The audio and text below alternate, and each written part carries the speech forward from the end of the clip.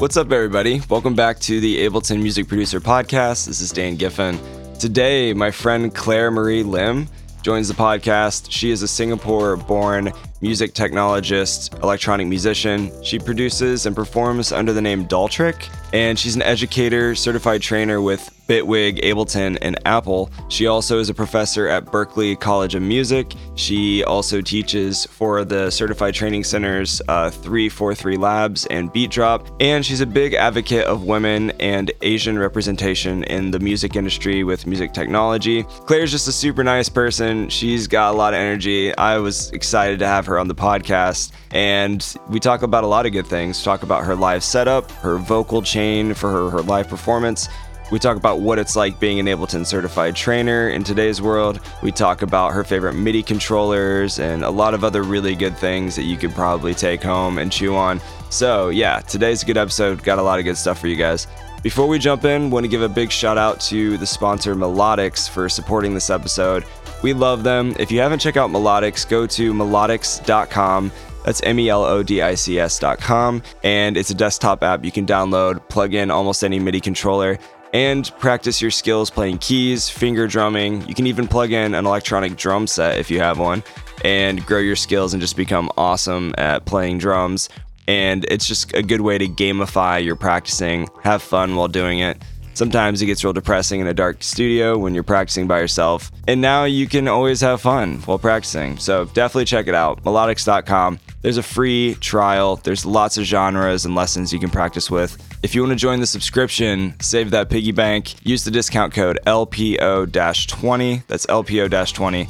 Last but not least, if you don't own the latest version of Ableton Live 11 Standard or Suite, I'm happy to hook you up with a major discount, and you don't want to miss that. So go to liveproducersonline.com/buyableton. That's liveproducersonline.com/buyableton. Happy to hook you up. Also, if you want to be the first to get new episodes when they're released here on the podcast, join the newsletter. I'll also send you some other goodies and downloads and other cool latest happenings and webinars and events that I'm doing. Help you grow your skills making music in Ableton. Go to liveproducersonline.com/newsletter. And on that website, you can also learn more about my Ableton training membership. Happy to hook you up. I just updated my Live 11 music production course, and it's super cheap. So join the membership. Hope to see you on the other side. Without wasting any more time, let's jump into today's podcast with Claire Marie Lim. Cool. I think I should be okay now. Nice. Yay. Awesome. How are you? I'm super good. Busy, but I'm sure you're the same. Yeah, kind of. It's been a little crazy, but just trying to stay alive. Yeah, well, we're thankful for that. That's good. Totally. Yeah. That's the objective. Stay alive. Absolutely. Ooh. Are you in New York right now? Mm-hmm. Okay. Yeah, I'm in New York at the moment. Yeah. How about you? Yeah, I'm in Indianapolis for the time being. We'll see how long that lasts. But I was planning to move to LA before the pandemic hit, and then I was like, okay, probably not anymore. Yeah, not so much. Oh dear. Yeah. Yeah, cool. a lot of things changed. Totally. Yeah, last time I saw you was in Laura Escudet's masterclass. Yeah, totally. It day. was at Master Track. Oh my God, that feels like it was so long ago. I don't think I've seen a lot of people since like a year and over ago, but like, oh my God. Oh. Do you still talk to many people from Master Track? Yeah, kind of a little bit. I still talk to Laura every now and then for like random playback stuff and everything. Sometimes I get to hang out with Jules a little bit, also just like through some of the online stuff. Yeah. That he does, which is really cool. And a couple of the other folks that, not so much Master Track, I guess, but Transmute, the other program that Laura does. Right. Yeah. Yeah, because I TA'd for one of the runs that she did. So sometimes I still am in touch with a few of the people who did the program. Nice. It's been pretty neat. Yeah. How about you? She's busy. Like, it's insane. I don't know how Laura does so many things. I'm just like over here trying to stay alive. But she does a lot. She probably built some kind of time traveling machine we don't know about. She's like secretly using it to take over the world. Totally.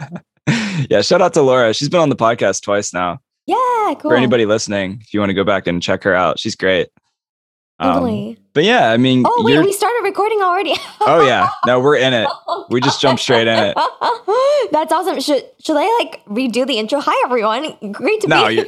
this is the most laid back podcast. Try to keep it that way. Cool. Thanks for having me though. It's great to see you again. Yeah, totally. It's been a minute, and I've been following you on all the socials and everything, and seeing the occasional live streams you've been having over the last year. Some good stuff. I feel like you produce a lot of different styles of music. Yeah, it's kind of a weird thing. I don't know. I feel like it's at this stage for most of my artist project that I do, like the Daltrek stuff. It's kind of just whatever I want to make. Right. Which is good. I think that's a part of the reason why. Yeah, it's kind of the reason why I didn't want to keep that separate in the first place. Anyway, I think. Just because I used to do a little bit of music or like artistic stuff under my own name, like many years ago, and I always felt a little bit of pressure to. I don't know, not necessarily make things that people wanted to hear, but always think about maybe like what people would expect me to make. And for my artist project, my main artist project, Daltrek, now it kind of frees me and takes me a little bit away from that. Yeah. So I enjoy that a little bit more than I think, trying to worry too much about what other people think I should be making as far as music goes. Yeah, no, I agree for myself too, because I teach and then I also have Philia, my project as well. Yeah. And it's like there's that weird balance of like I want to make music that I'm interested in, but it also has to be like commercially relevant to some extent that other people listen to it. Otherwise, like, I guess it depends on your objective. If you just want to sit in a dark cave all by yourself, but if you also want to play shows and have an audience, you also have to kind of think about what they would like as well. Yeah, totally. And I think like on the notion of like teaching and stuff, and it sometimes almost even extends to, I think, my students a little bit, because I teach a lot of students who are sometimes like at a college level where they're really thinking about doing this like super professionally. They want to learn all of the different things. And it's like, how do I make very specifically like future-based music that sounds exactly like Flume? And then I have to kind of like put on the teacher hat and be like, this is exactly how you do that. And then a part of me is like, but I'm not sure if I should be telling you how to do that. Or like encouraging you to explore. And so it's kind of like a weird balance like that too. I don't know if you've encountered anything like that in your teaching. Yeah, I think it's like stretched me. I think becoming a teacher has made me a better producer by far. Yeah, because definitely. People ask me questions and I'm like, I have absolutely no idea. So I'll get back to you in like a couple of days. And then I learn in the process. So definitely, I think it's made me a better producer. It's also kind of helped me be introduced to styles of music I wasn't even familiar with before. Like really weird, like what was it? Like vampire techno. You ever listen to that? Oh my god! Okay, no, but now I need to find out about vampire. It's a real genre. It's just like it's like something out of the Matrix movie, where they're in that dark club, it's just like crazy, like floor on the floor, really dirty. Like, that's cool. It's a real thing. It's like a cult following in Europe. That's crazy. Okay, now I need to research that. The next, I guess, closest thing I've heard to that was someone mentioned like Norwegian death metal. Yeah. I think there's some crossover actually probably there. Maybe there's some kind of like, Venn diagram where they meet in the center or something. If it's electronic and it has death in it, it's probably a similar subgenre of vampire techno. Yeah. Well, I mean, speaking of teaching, you're still teaching at Berklee College of Music, right? Yeah, that's correct. How's that going? It's been going good. The interesting thing about Berklee that's, I guess, a little different from other higher education institutions is that there are 3 full semesters a year. So we're still kind of in the middle of that. So usually a lot of schools or colleges in the States will have like fall semester and then they have spring semester and then everyone's on break for summer. But Berklee has options for like studying for all of summer. So I'm still teaching now. And it's a little bit more chill. Like in normal circumstances, people would still go on campus, but it would be a shorter semester. So a couple of weeks shaved off. But it's still happening remotely now, so that's what's going on. And during the summer, we also have a couple more additional programs. One of them is like this 12-week and also a 5-week program that's meant for high school students who are interested in potentially coming to Berklee, but maybe haven't really decided yet. So it's kind of like their introduction to what studying music at a college level would look like. So a little bit involved in that too. Yeah. So you're just teaching overtime because you got 3 semesters a year now, pretty much. And then, kind of, yeah. And you're also, in addition, teaching at 343 Labs. Is that still happening? Yeah, cool. So it's interesting because I'm trying to kind of whittle down on my activities like in general. So right now at the moment, I'm mainly focusing on Berklee, but still, working with a couple of other places. 343 Beat Drop is another Yep. Ableton certified training center that I work with. They're That's based in in Calgary. Canada. Yes, Right. they're in Canada. And that's been really fun. Gabe, who's actually another Ableton certified trainer also like us, he's the director over there. So he and I got to know him like last year when Mitch, who's another Ableton certified trainer, got me on board there. But yeah, less so of that. And most of my time now is really spent a lot on the Berkeley stuff, and also just independent stuff that I do outside of that with individual artists as well. How do you find time to like balance your own creative interests on your own with Dulltrick versus like the teaching hat that's Oh my bringing God. in a lot of the income? Totally. I wish I knew how I did it, Dan. I don't. To be honest, to be very frank, like I'm still trying to figure this out, and I haven't really. I've spoken to a couple of people about this like publicly, but maybe this is like another instance of me doing it. But it's been really tough on my mental health. I'm like in the middle of trying to figure out a huge like not breakdown per se, but I've been struggling a lot since since really the pandemic started. I feel like because so many live events got taken away, and I'm sure you experienced this too. Like so many of the in-person things were just like totally gone within like a second. So Totally. that was really hard to make up for in terms of, other sources of income and even just being able to do stuff. I feel really fulfilled by being able to, help people and make music as well. So really when the pandemic came, it was like getting punched right in the face. And I was lucky enough that, I still had other things I was doing, like with the teaching and not just the live performance or the live experience design stuff that I was doing for clients. But yeah, it just kind of made me in a way feel very, I guess not, maybe obligated is the wrong word. Maybe it is the right word, obligated to find like other things to keep myself occupied. Yeah. And I think in doing that, I inadvertently just made myself very, very stressed out. So even close to like around like November, December of last year, even until January of this year, I was just like really, really stressed. So started doing a lot of therapy, which has helped. Thankfully, my gosh, like it's been really helpful with just managing things. And I feel like I'm slowly getting a little bit better with just being more like myself before the pandemic. In a weird sort of way, like I feel as if this pandemic has, even though it stripped away a lot of the opportunities, it kind of introduced other opportunities to take care of myself.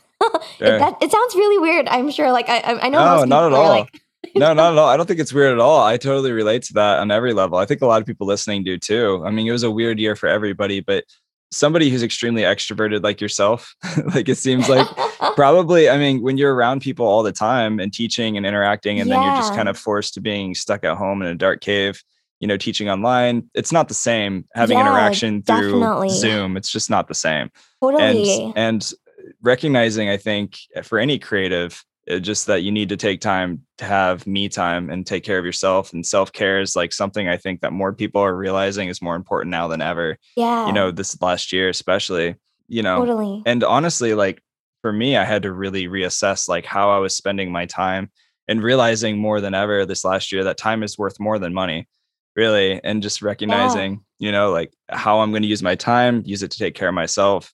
What are the things I want to be investing my time in, whether it's job related or personal interests.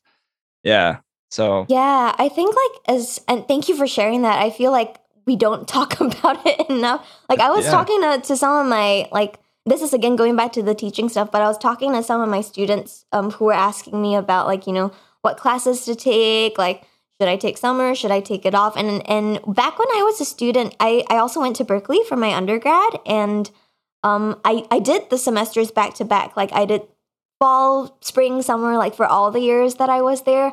And if I had a second chance, I'm honestly not sure if I would do that again.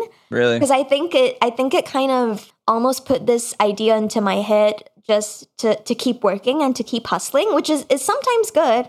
And it helps satisfy, like you said, that kind of like extroverted side of me. But there are times, when I've just wanted to be like introvert. I feel like I'm a bit of an extroverted introvert. I push for a little bit of the outgoing stuff, but I think in doing so, I took away a lot of the time that I should have spent just being myself, like in my head and doing all of that. And honestly, I think that maybe even relates to what you mentioned about the artist stuff. I feel like when I'm in that more introverted, more reflective headspace, I feel like that's where I give the best sort of artistic output. So Yeah, I've been thinking about that a lot too. totally. Like still, it's still like a thought process that's going through my head so much, but need to figure Yeah, something no, out. 100%. I mean, if you're in a healthier headspace, it only makes sense that you would have a better output with results, right? So, I mean, if you Totally. if you're in a good emotional place, you're going to be able to give back to other people more generously. I feel like because you have more to give in that capacity. Yeah, In my absolutely. experience, that's, Yeah. yeah, that's what I found out. Do you For feel it's the same thing with? Oh, sorry, I cut you off. No, you're good. I was gonna ask you, do you feel it's the same thing for the Philia stuff that you do? Like, is that kind of your space for that? Totally. Yeah. And maybe you can attest to this, but I find a lot of certified trainers I've met, it seems like there's a weird balance where a lot of them become so focused on teaching that they almost neglect making music for themselves. Yeah. Oh my God, that's like this. And That's what I'm the most scared of, Dan. yeah, no, and I started doing that. I caught myself doing that more this last year Oh, during COVID because it was just a finance thing. And then yeah. I was like, you know what?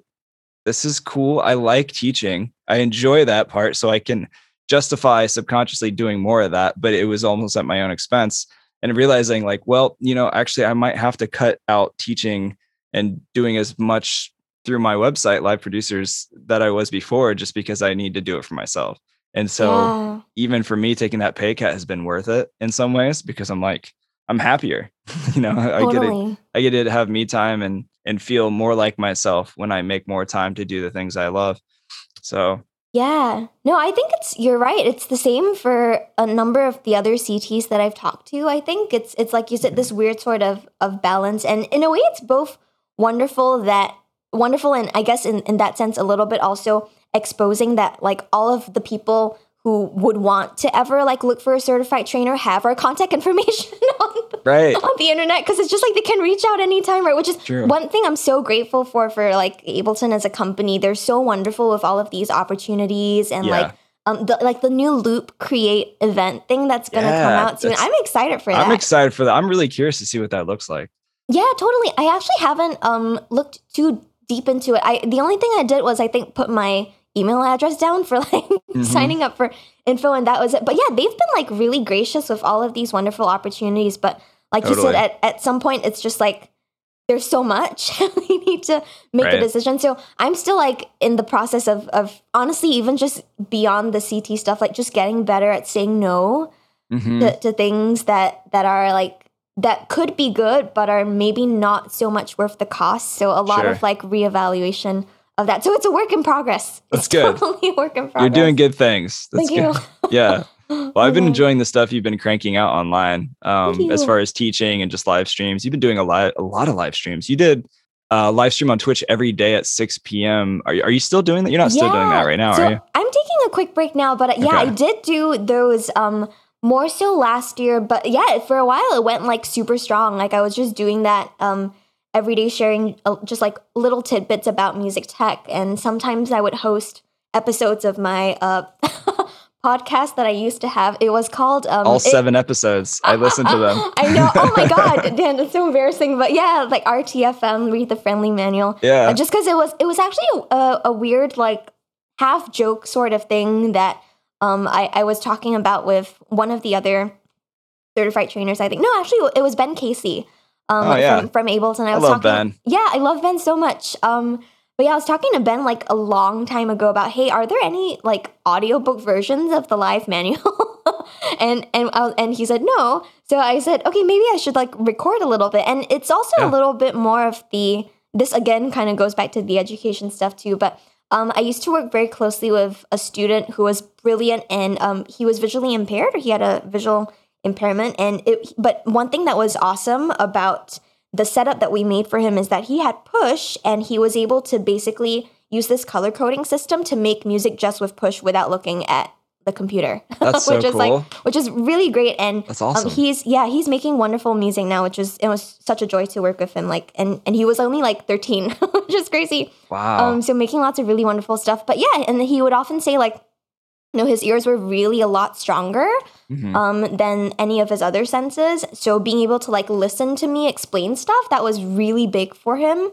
and helped him a lot. So I was like, hey, maybe there's other people who might use something like that. So, Totally. so my grander like idea, and this is maybe like for years down the road or something, is if anyone from Ableton is listening and if they want an audiobook, I can do the audiobook for That's the cool. Ableton reference manual or something. But Yeah. so that was how the Weird podcast got started. And it's on pause as the other general streaming is, but it was fun while it lasted. Yeah, no, it was cool. It was a great concept. I loved it. Thank I think you. it's so fascinating what you said about the guy who was blind that you were Mhm. teaching. And that's, I don't know, it's so interesting when somebody loses one of their senses completely.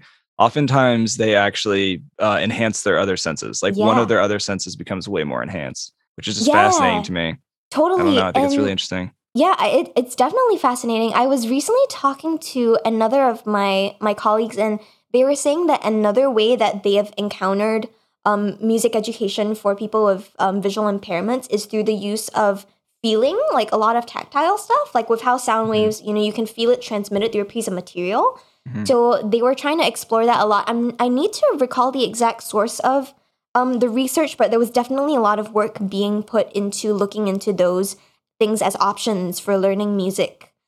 So very interesting things that are kind of going on in that field of education. Yeah. No, that's a whole different world. I would love to learn more about that. Totally.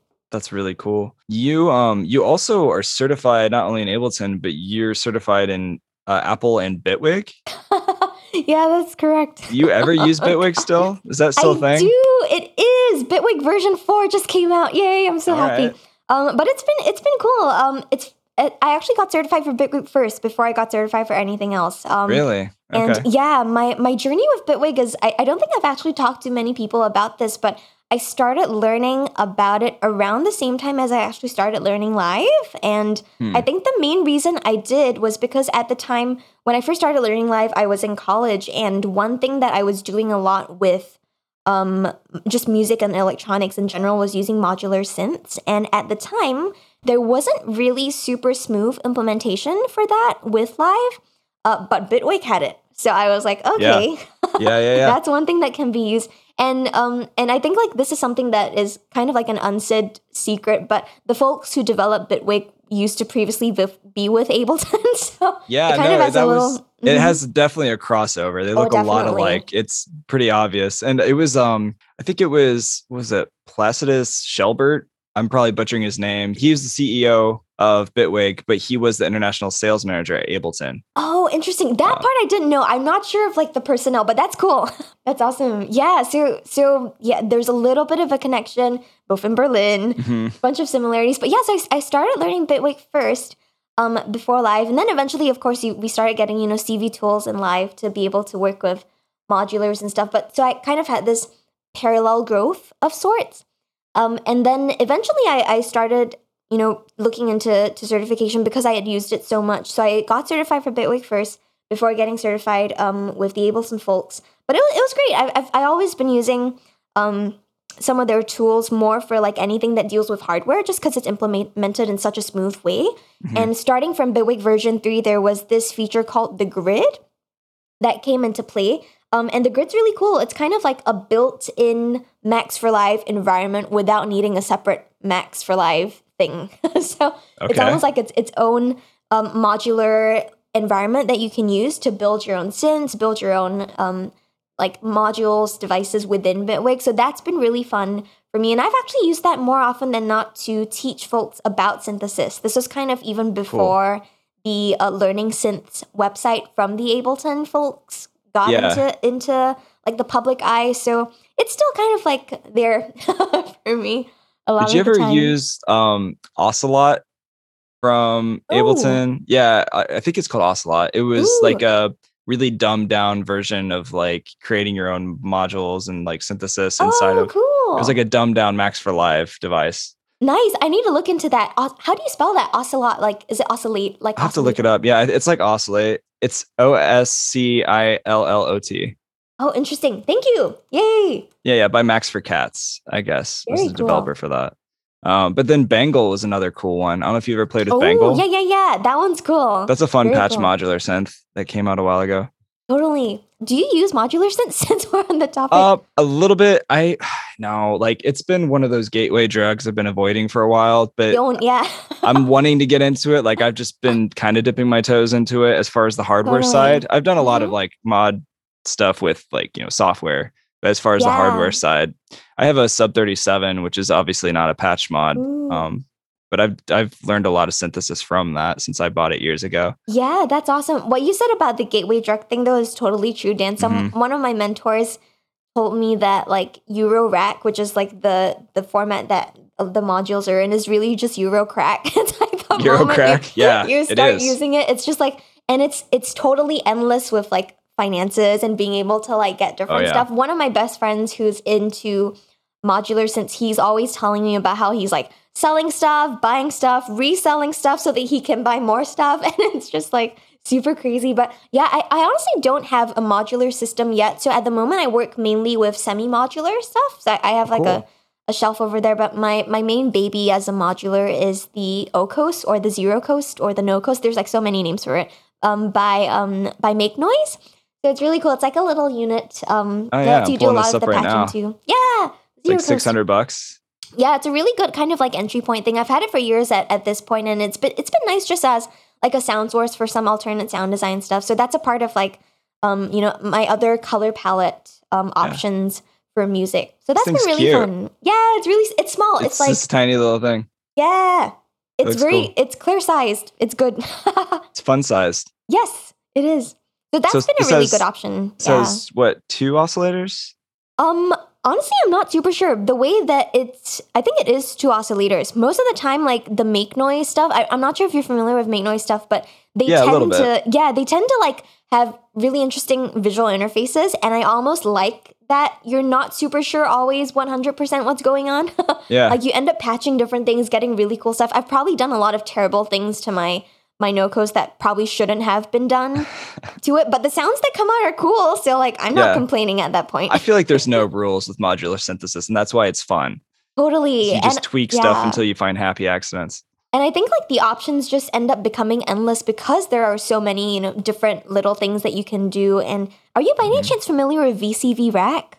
Oh yeah. It's VCV Rack's dope. So good, and it's free, so it's like all of those totally modules. That's a great way for people who want to like jump into modular synthesis and just really go deep into it. At this point, I think I've pretended that I've had like lots of different racks that I would want to have in real life, but it's okay for now. They all exist in the virtual, and I'm happy with that, so that's okay. Yeah, and they have it on Linux too. I just realized that. That's interesting. Yeah, it's pretty cool. And that's also another reason to get Bitwig. If anyone's listening, it runs on Linux too. Well, there you go. Yeah, I'm definitely a Mac person, but totally. Yeah, I'm a Mac person too, so totally get it. Yeah, so you do a lot of performance stuff. Like that's kind of your niche. I feel like you really came up with like setting up a live performance as a solo artist. You'll jump around from your push. You have a great voice, by the way. You'll do a lot of singing. Oh God. A lot of weird effects like vocoding and all that fun stuff. Maybe we could just nerd out for a little bit for maybe people who are new to you. Yeah. Like you just explain maybe your live setup. Like what does that look like? Yeah, totally. As far as my live setup goes, it's almost a little like fluid 100% of the time, but like I love using just different combinations of controllers. I was joking with someone else also that I guess if I were a superhero, my superhero name would be like Controller Woman or something like that. Controller. You need a nice cape. I know, a cape and like I don't know, like a headpiece or something, like Wanda from WandaVision or whatever. That's a great show, by the way. I just finished the entire. I watched the whole thing in one day. So good. I love the Marvel Cinematic Universe. That's like another thing. And also like the soundtrack, like all of the theme songs for each of the shows that came up. That was like in a different genre for like each of the TV series for the sitcoms. But anyway, that show was great. It's a great show. I mean that's gonna be my superhero outfit. I'm kidding. But yeah, so I like different configurations. I would say like if I did have to choose, say one thing, like one controller that I use the most often, I would probably say it is Push. I think it's been kind of like that all-in-one little unit, or not so little unit actually. I've been trying to subtly hint, or not so subtly hint to some folks at Ableton, like if they ever made a Push Mini, it would totally be my thing. Just because I'm not like I'm not an extremely large person, So when I go on gigs, sometimes I have to really think about what I'm bringing. So I usually have like the headset and the mic and the wireless set that I usually use for vocals or processing or flute and stuff like that. And then at least one controller. If I can only bring one, then I usually tend to bring push. But otherwise, I love going through other controllers. One of my second favorites, or top two other favorites, I guess, would be the Keith McMillan Instruments Q-Neo and the Sensel Morph. Yeah, I've seen you rock the Sensel a few times. Yeah, thank you. Yeah, that one's really one of my favorite ones just because of the portability overall. Shout out to the Sensel people if they're listening. Yeah, Sensel's a great company. They make really awesome. Interesting controllers. Totally. And I just like the idea of, things that are maybe a little bit more expressive than we might usually get from a standard sort of MIDI controller.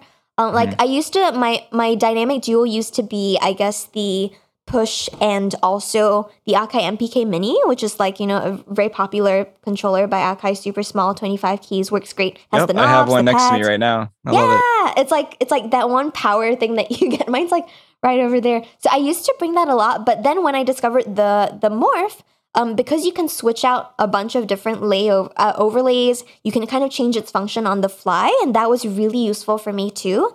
So that kind of surpassed it a little bit. But I still use the MPK Mini almost as like a good, reliable demo thing that you can always refer to. Yeah, the Morph. Yeah, this thing is real interesting. Yeah, the Morph, because like you were saying, you can just drop any kind of pad on it. Like it's just like this flat surface. For anybody watching the video right now, we're like looking at it. It's so tiny. The technology is brilliant because you can literally drop any layout of any pad on top of this flat surface and it just automatically connects, and then you can just map it. Like, I actually really haven't dove deep into one. How easy is it to just have it like pre-mapped and able to... So easy, Dan.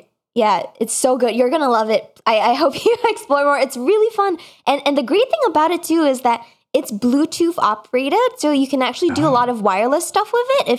If you charge it, you do need to charge it up, and I have had a little bit of trouble with that sometimes. But if it's charged, it'll last for I think a couple hours, and you can just use it wirelessly. But yeah, it's really easy. I think the way that it detects I'm not super sure about this, so someone may have to cross-check me, but I think the way that it works is in each of the overlays, like the little pieces, there are magnets built into the back of it. That when you put it on that panel thing, it automatically detects.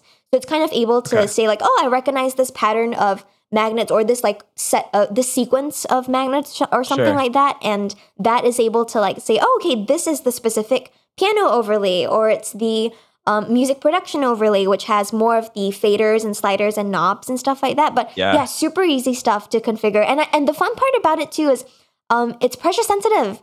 So it does MPE, which is awesome. I was just going to say that too. Yeah, that was one of the first really popular ones that was like MPE enabled. Yeah, totally. I think like it's been a really good alternative, and I guess also like a competitor in some ways with like the Roly stuff. Do you use the Roly stuff? I have. I went to Gearfest at Sweetwater like 2 years ago and did a deep dive with a rep. We just like nerded out on the Roly, and I liked it, but it wasn't as simple plug in and play as they made it seem right away.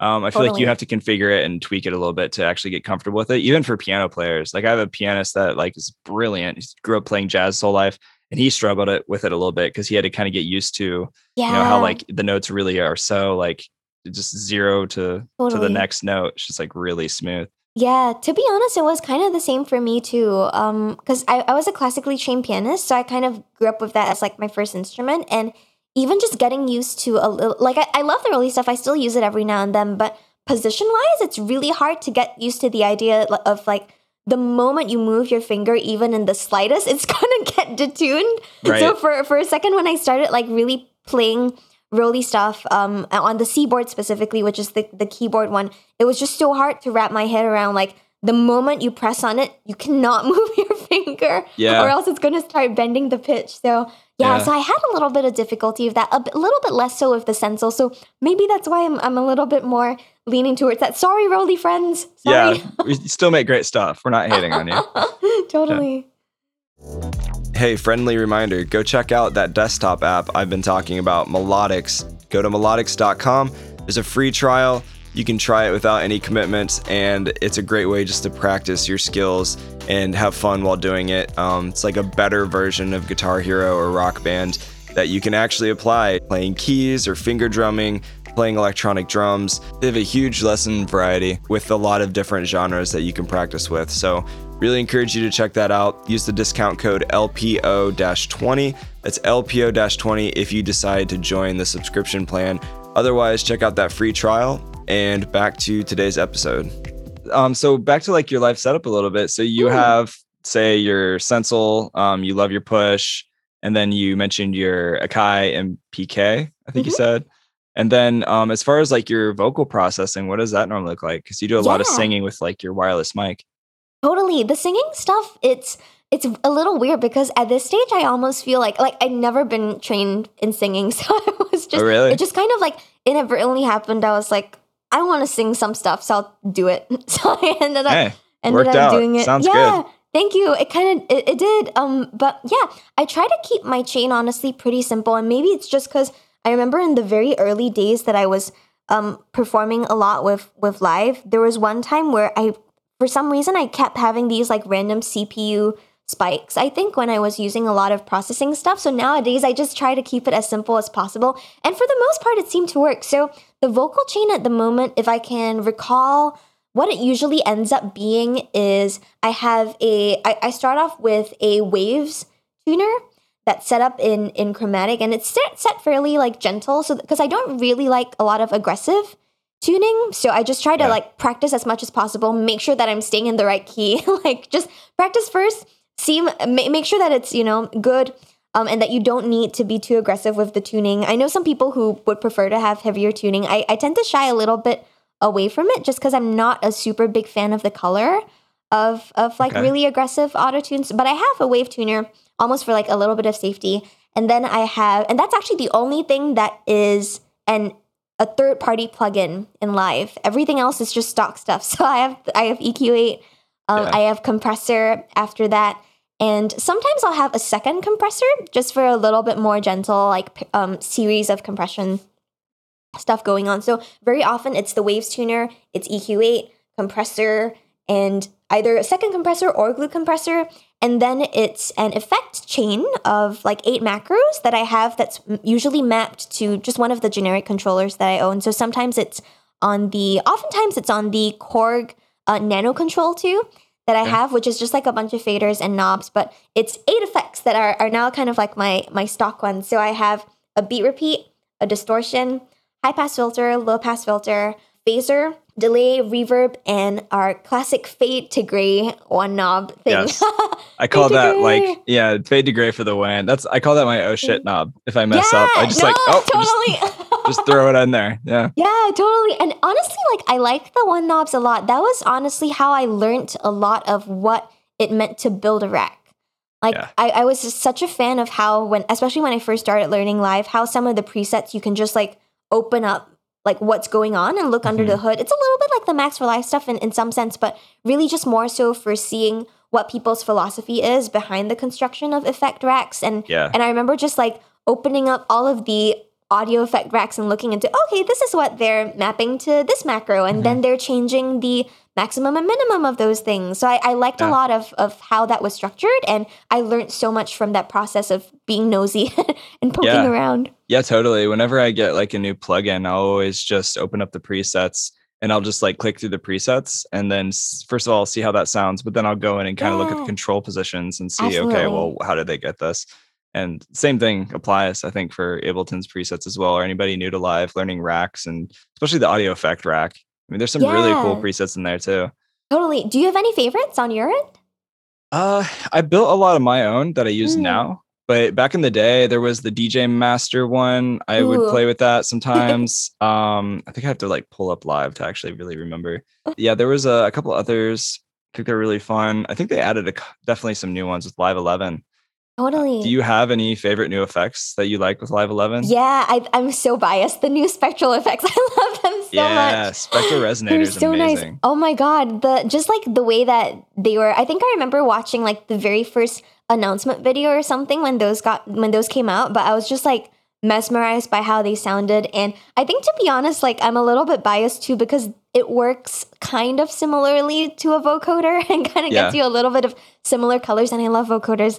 Like you mentioned, you brought up just now, I like doing a lot of weird sorts of vocoder stuff. Totally. So Spectral Resonator and Spectral Time to some extent reminded me of that. So I was like just really enamored with the both of them. My only qualm is, I guess, also similarly to like Hybrid Reverb, which is the other device that I've been liking a lot that's new of Live 11. Yes, Hybrid Reverb is really cool. So good, but the CPU stuff, it's like, it makes me want to cry. No, it does eat it up. I think it depends on the setting too with Hybrid Reverb. But you're right. Like it does become a little intensive, especially I find like if you're playing with it's either convolution or the algorithmic. I think it might be the convolution. I'm not super sure, or maybe it's both. yeah. I think it may boost the CPU a little bit, but there's some really cool convolution presets in there. Like the default one, the Ableton Studio mid, I think sounds really, really good. Totally. It's been really nice, I think, also just offering as more like sound designy options. Oftentimes I found that like when I'm using those, especially if it's not so much in a live setting, but maybe just even for like noodling around in the studio or working on different ideas, like I'll just use them, freeze, flatten, and then that's it. They go away. Yeah. It's like just as a sound design kind of tool, and then like not touching them so that my CPU like isn't dying or something like that. That's something I wish I would have told myself like years ago to do more of. Like if I could go back in time and give myself advice, is just to freeze and flatten more things. Because not only does it like obviously make your computer smile and happier, but it also forces you to commit to moving forward, you know, because if you have MIDI and you have all these plugins and a big chain you've built out, then it's so much easier to go back there and just get lost in tweaking land. You're just like tweaking the same thing over and over. But if you just commit to it, then you're like, well, there's the audio. We're moving on. You know, totally. Just throw another EQ if you need to. Always the EQ, like always EQ and compression for like every single thing. Yeah. But yeah, like, I mean, to that point about like just committing to stuff, I feel like that was honestly one of the main reasons why for a long time and to some extent still now, like I would never only just use live for productions. I would have this workflow, like if I was making my own music, I would either produce in Live or Logic, and then if I needed to mix anything, I didn't want to keep like poking around with everything else inside the software, so I would end up like bouncing everything down and mixing in Pro Tools instead. Okay. But nowadays I've actually started doing a lot more of the committing just like on the fly as I go with production stuff. So recently I released a couple of songs that, yes, they were like totally just done in Live alone with that as like the only software, the only DAW without using like other DAWs. And I think I can kind of see like that becoming a workflow. So maybe I'm slowly getting away from Pro Tools for production, but still using it for if I mix for other folks. So, but yeah, it's played a part in kind of affecting my own workflow too, just as an artist overall, like freezing, flattening, not touching it anymore because I can't do anything about it. So it's just like there. Yeah. No, totally. Are there any other like plugins outside of Ableton that like are your go-tos that you really love using? Totally. I think like my go-to, this maybe also connects to the vocal processing stuff, but iZotope Vocal Synth is one of my babies that I love so much. I'm a big fan of Vocal Synth 2 and also Stutter Edit 2. Both of them are by iZotope, but I find that they satisfy me so much harmonically as well as rhythmically. But yeah, just a big fan of all of the vocal synth colors that come out. Again, it's also a little CPU heavy, which is the part that makes me sad. So I usually tend to just use vocal synth 2 for productions. And then if I need to do a live vocoder, then I'll just use the Ableton Live vocoder as like a stock plugin. But, you know, like I love so many of the colors that come out of vocal synth 2. There's just like some magic that comes out of using all of the modules. Because the way that it works for maybe folks who aren't so familiar with Vocal Synth 2 is that there are 5 kind of sound sources that you can use and mix together to create different colors of vocal synthesis textures. So I like using that a lot, and you can get anything from like Imogen Heap stuff to Daft Punk stuff to Zed kinds of sounds too. So big fan of Vocal Synth 2. Oh, for sure. No, it's great. The presets that come with it too are fantastic. Like, there's a lot. I've used that a few times. Not even on vocals, but like on bass too. Like bass synths, I've gotten some weird effects playing with the presets on bass synths too. Totally. Even sometimes like what I tried doing with Vocal Synth and also with Spectral Resonator, now that we're talking about it, is I've tried to vocode or spectral resonate. I guess that's the verb for it. I don't know. Yeah. Spectral resonate drums, and it ends up working really nicely because I realized that the you know, the percussiveness of drums and like capturing all those transients, if you manage to do it with some kind of harmonic context, it sounds really, really cool. Mm-hmm. And it almost gives you like automatic chord patterns without you actually having to do any like MIDI programming. So it's a fun way of doing that too. No, that's I'm glad you mentioned that. On my last track, Crystal Lights, that I released as Philia, Ooh. one of my favorite effects I've ever made was just running like a trance kick drum. And then I sent that to a return track, and I put Spectral Resonator on that return track, and then I resampled the sound of that coming out of the return track with the dry signal. It sounded ridiculous. Nice. It was like a bass, it was like a fat bassy 808 fuzz kind of sound. Oh my God, that's awesome. I need to try that. Like, it was fun. There's so many things to be done with all of the wonderful effects. And honestly, even like some of the more, I guess, quote unquote, traditional like updates to live were really great too. Like the new chorus with the ensemble editions. Yeah. Like I like you using use that a lot. Sometimes I do. I tend to use them more in a production setting, like on backing vocals. I tend to use that, but the ensemble setting, that's been like a new favorite for backing vocals and production stuff. Yeah. So definitely that as well. And the updated like phaser flanger too. Like those are great as well. So I've been really happy with a lot of the Live 11 updates. That's been really cool. Yeah, no, for sure. I mean, when Live 11 came out and they added a bunch of extra new effects, I was like, do we really need all these other extra effects? And I played with them and I was like, yes. Yeah, we do. Totally. We need all these. You mentioned. Go for it. No, go ahead. No, please. Go for it. I was just going to say, you mentioned Stutter Edit, and I haven't really played a lot with that, but I know everybody that plays with it loves it. Have you ever used Tantra? It's an older plugin. No, I have not. I need to look it up. It's like $69. But it's kind of like Stutter Edit before I think Stutter Edit was a thing. Ooh, cool. But I love it. Yeah, it comes up with some really crazy, glitchy, splattery, arpeggiated effects. It's by DS Audio. Yeah, I think I found it. Tantra by Dimitri. Dimitri, yeah. I'm sorry if I'm butchering their last name. I don't even know how to say it. It's fine. Ooh, yeah, cool. Tantra. That's a really fun plugin. Very cool. Thank you for sharing. I'm gonna look it up like after this. This is cool. Yeah. You run that through anything, really. It just creates a weird arpeggiated stutter. And it's actually pretty user friendly. I mean, for somebody like you, I think you could figure it out pretty quick. Ooh, thank you. Yeah, it's fun. I like random stuff every now and then. I think like the last like random-ish type of thing that I poked around in was actually, I guess, more of, it was Max for Live, so not so much like external stuff, but I played around with the probability pack. Yeah. So good. I was like so happy about it. And I think it was also at a general good time for me because I've been trying to explore a little bit more of, chance and randomness in music too, instead of having like a super structured sort of thing. It's something that I used to do a lot more in my other artist project that I have that is kind of like a little bit rotting away now. I need to revive it, but it's called Cable Wrapper. I used to do more like experimental like techno stuff with that. So looking a little bit more into that. But yeah, I've been really happy with also more of the probability features that have been in Live 11 too. So like the chance and, changing note probability, velocity probability, stuff like that. Yes. So yay. Yeah, no, 100%. Like I've been diving deeper into step sequencers, and I'm going to do an episode on this podcast on like the best Max for Live devices I found and other ones that other people have been telling me about. Do you have like any other favorite Max for Live devices? Probability Pack's really cool. I love that. Yeah, Probability Pack is cool. And I'm actually not sure if it's still available, but one of my teachers, his name's Matthew Davidson. He's also a professor at Berkeley, and he was my teacher back in college. As an artist, he goes by Stretta, Stretta. But he used to work for the folks at Cycling for a number of years, and then he also worked with Mo2, and he was developing a lot of these wonderful Max for Live stuff. So he has an entire repository of these, I think, but one of them as a sequencer, since you mentioned sequencers, Dan, it's called Mono Sequencer.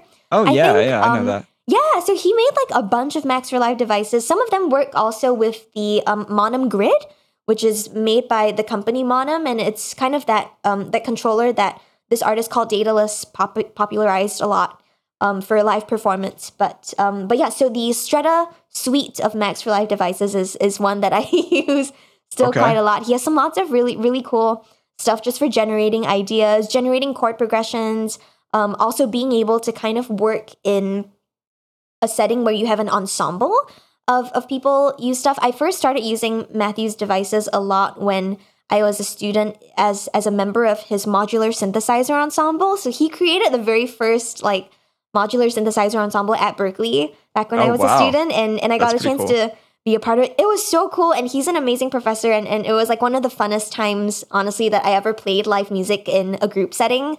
So I'm super grateful for that, and still reminiscing a lot of the devices that he shared with our class. And I think they're publicly available. They should be, I think, on his GitHub. Yeah, I just saw it. He has a ridiculous list. It's so crazy. He's amazing. That's really. I'm gonna go down a dark rabbit hole of looking at all these later. I hope you like it. It's cool. There's lots of really fun stuff over there. Yeah, no, thanks for the heads up. There was a certified trainer named Mel. Melanie Frisoli. Yeah. Yeah, she seems really nice. She sent me a link the other day to MadStep. Yeah. Which is like her sequencer. It's like an 8-step sequencer, but it also has like some really cool things you can lock in. Obviously, the keys, scale, root note, has like a lot of randomization, and you can control like dotted triplets and different notes and note lengths and syncopated rhythms. It's interesting. Yeah, and she was really nice. She made it available to us. So thank you, Mel, if you're listening. Thank you, Melanie. Woo! Yeah, shout out Melanie. Ooh.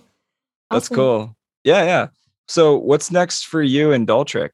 Do you have any projects, anything planned? Yeah, totally. So I've actually got a new remix coming out on the first week of June, which maybe after when this will air, but it's coming out in June. It was for a band called Coastal Town. So they hit me up to remix one of their tracks that was a little bit more of like an acoustic sort of setting. So it's a remix of their tune called So Innocent. It's going to be out in the first week of June.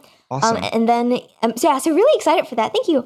And then later on in the month, depending on how this goes, I'm actually not super sure what the timeline's going to be like, but I was hoping to release one of my other originals under my Daltrek project that is called Destiny. I've been putting it off for a little while, but it was a tune that I wrote initially as part of a timed production challenge, like one of those like beat battles or like sample challenges and stuff, with an organization called She Knows Tech. So they focus a lot on uplifting women and who runs that?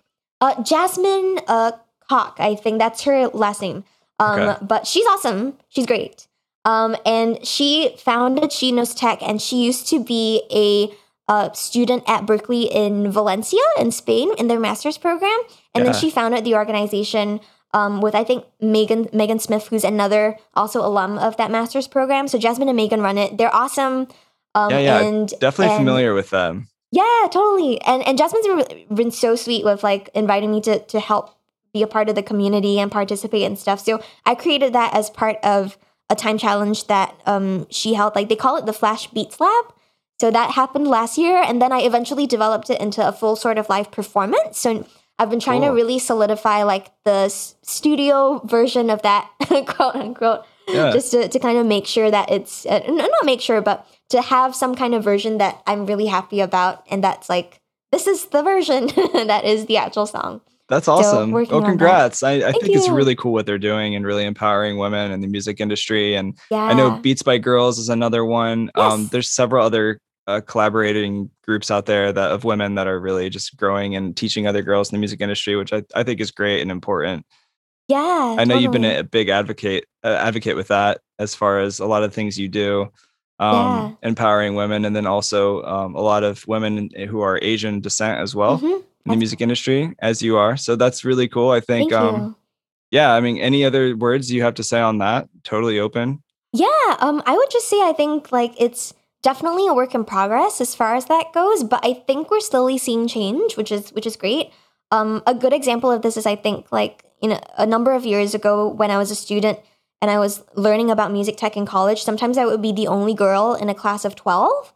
But in one of my classes this semester, for example, that I'm teaching, there's only one guy and the rest are girls, which is awesome. It's wonderful. And I think that's in a way also what kind of drives me to keep doing the Daltrek stuff and keep doing the teaching too. I feel like we almost kind of gravitate a little bit to mentors who are similar to us. So I'm not sure if the same situation would have happened if, let's say, there was a male instructor and then there would be 12 women in that room. But it's cool. I think also just because of the nature of the way that at least from my experience, the way that the field has worked out for me is that women have been very supportive of each other. So it's always like, how do we keep getting more women into the field and making it look like, it is okay, because it is. It's like totally fun to be doing music things and music tech things specifically. And I owe it to so many mentors of mine too, like Erin Barra, Laura as well. Yeah.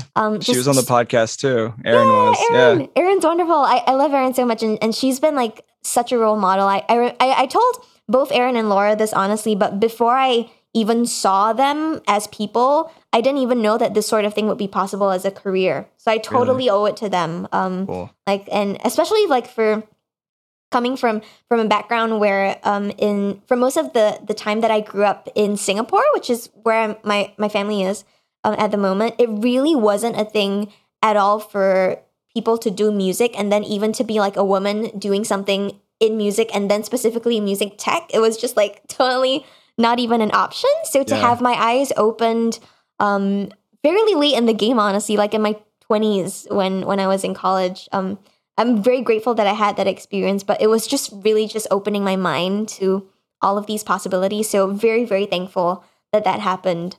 So yay. Yeah. Well, and I think it's great what you're doing, and hopefully, down the road, I know for sure you're empowering other women and to make music and to do other things through your classes. So keep doing what you do, and I think it's really great. And the more we can have diversity in the industry, I think the better it is for everyone. So yeah, totally. Thank you so much. We appreciate allies. Thank you, Dan. Totally. Yeah. Unite together. Thank you. It's cool. Well, thank you so much for joining the podcast. I want to respect your time. Yes. And this has been super fun. It's always good catching up with other Master Track friends and Ableton nerds like myself. So this is a good time. Where's the best place for people to connect with you? On social or wherever? Totally. So it's probably going to be on social. This is maybe also like a manifestation of that introvert extrovert thing that I mentioned to you just now. But like, I don't really have socials for like myself as Claire. So probably the best place is just like at Daltrick on all platforms. So it's like lowercase letters DOLLTR !CK as my name, but as handles it's DOLLTRICK, because sometimes they don't allow for special characters. Those weird special, yeah. I know, it's like dang it. Yeah. But that's okay. For the most part, it's Daltrick on all platforms. But if people want to hit me up professionally for more of like education stuff, then ClaireMarieLim.com is a good place, or even the Ableton Certified Trainer listings on the website. Yeah. No, I have to thank Google for making Dan Giffen more SEO friendly. Yeah. Ableton's doing that for me on Google. So appreciate you guys. That's awesome. Thank you, Ableton. Yeah. Thanks, Ableton. Yeah. No, for sure. Well, this has been fun. Thanks again for hanging out. Thanks for having me. Always. Yeah. Maybe we'll have you again in the future. But everybody listening right now, check out the show notes as always. I'll include Claire's links and all the shout outs she just gave.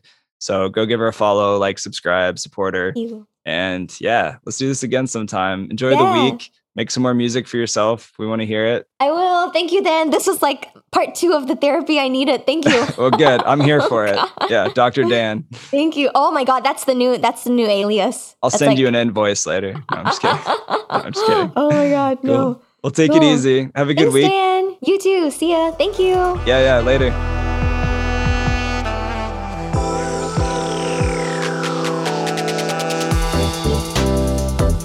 Hey, big thanks to Claire for joining the podcast, and definitely encourage you to go check out her stuff. Give her a like, subscribe, follow.